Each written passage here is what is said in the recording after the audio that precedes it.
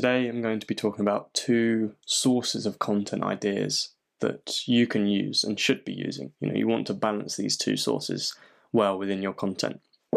And they are internal and external.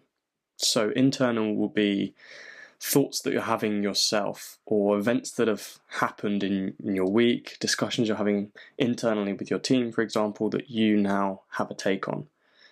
Often they're going to be kind of aha moments or epiphanies, maybe not that strong, but kind of realizations that you're having day to day from the events that are going on throughout your week. The other source of content ideas is external.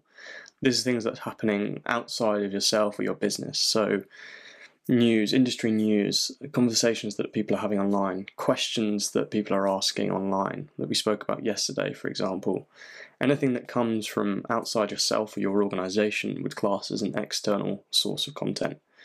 It's really good to balance the two of those, because that way you're demonstrating that you're having the depth of thought internally and you really know what you're talking about. You're living what you're talking day to day, but you're also kind of keeping your ear to the ground. You know what's going on in your industry, almost giving the impression that you're everywhere at all times. So your content idea for today it comes from an internal source, I think, and it's something that you feel strongly about, and importantly, why you feel strongly about that.